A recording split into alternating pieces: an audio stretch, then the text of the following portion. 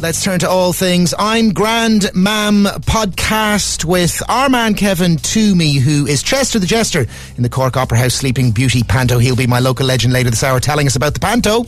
Kevin, for those who don't know, you are a Cork man.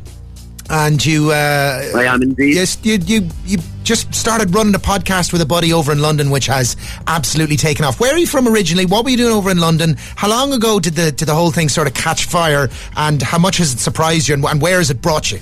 Well, I moved over to London in 2014. I'd originally gone over to train in musical theatre. And then when I graduated, I moved in with one of my closest friends, PJ, who's also from Cork. He's from Blarney Street, and both of us were auditioning for things. He's a dancer as well, and then we kind of decided that we wanted to kind of get our teeth stuck into create a project together that we could both kind of just put our energy into in between auditions and stuff.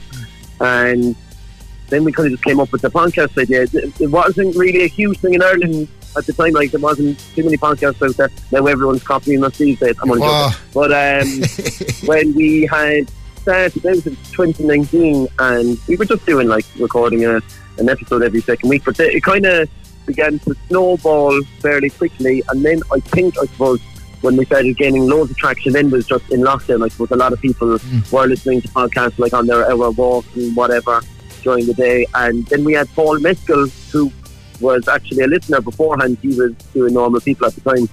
And we were talking about it in one of the episodes. And then when we had put the episode out, we got an email from his agent being like, hey, myself and Paul both listen, like, how would you feel about getting him on to interview him? And we were kind of like, what? And at the time, we were about 40 episodes in, and we never interviewed anyone before. It was just always myself and PJ. And then we were like, no, we might as well. And he wasn't doing a whole load of press with anyone else at the time. Like, it was all to do with the series, I suppose. And then when he came on, like, there was loads of people.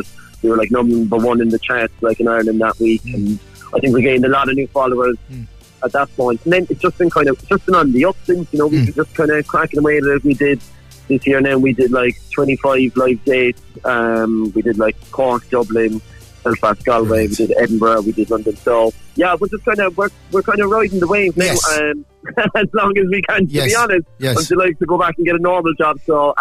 Yeah, happy out anyway. Well, you never know what opportunities are going to bring you. I mean, in the Panto for one thing or other, but being in the public eye like that and capturing numbers and audiences is something that'll bring further opportunities. And you guys obviously have the charisma and the crack between you. So you look the very best of luck to you, and it's a pleasure chatting with you today. Representing both sides of the city, PJ from Blarney Street, you're from Douglas. So we've got North Side and South Side representing. Do people love I say people love the Cork accent. They're probably not as familiar with it as other Irish accents. Is that part of the magic? Definitely something, obviously. Yeah, exactly. I mean, we'd never anticipated, obviously, because, you know, we were just sitting down having a chat, and then, you know, we were getting messages, and they were like, oh, I love the way you say allergic, I love the way you say you're weak for things and stuff. And then we kind of, like, not that where I'm putting on an act, but we definitely hammed it up, and we made it short of it to be very much lean into our Cork selves, you know what I mean? Yeah, why not?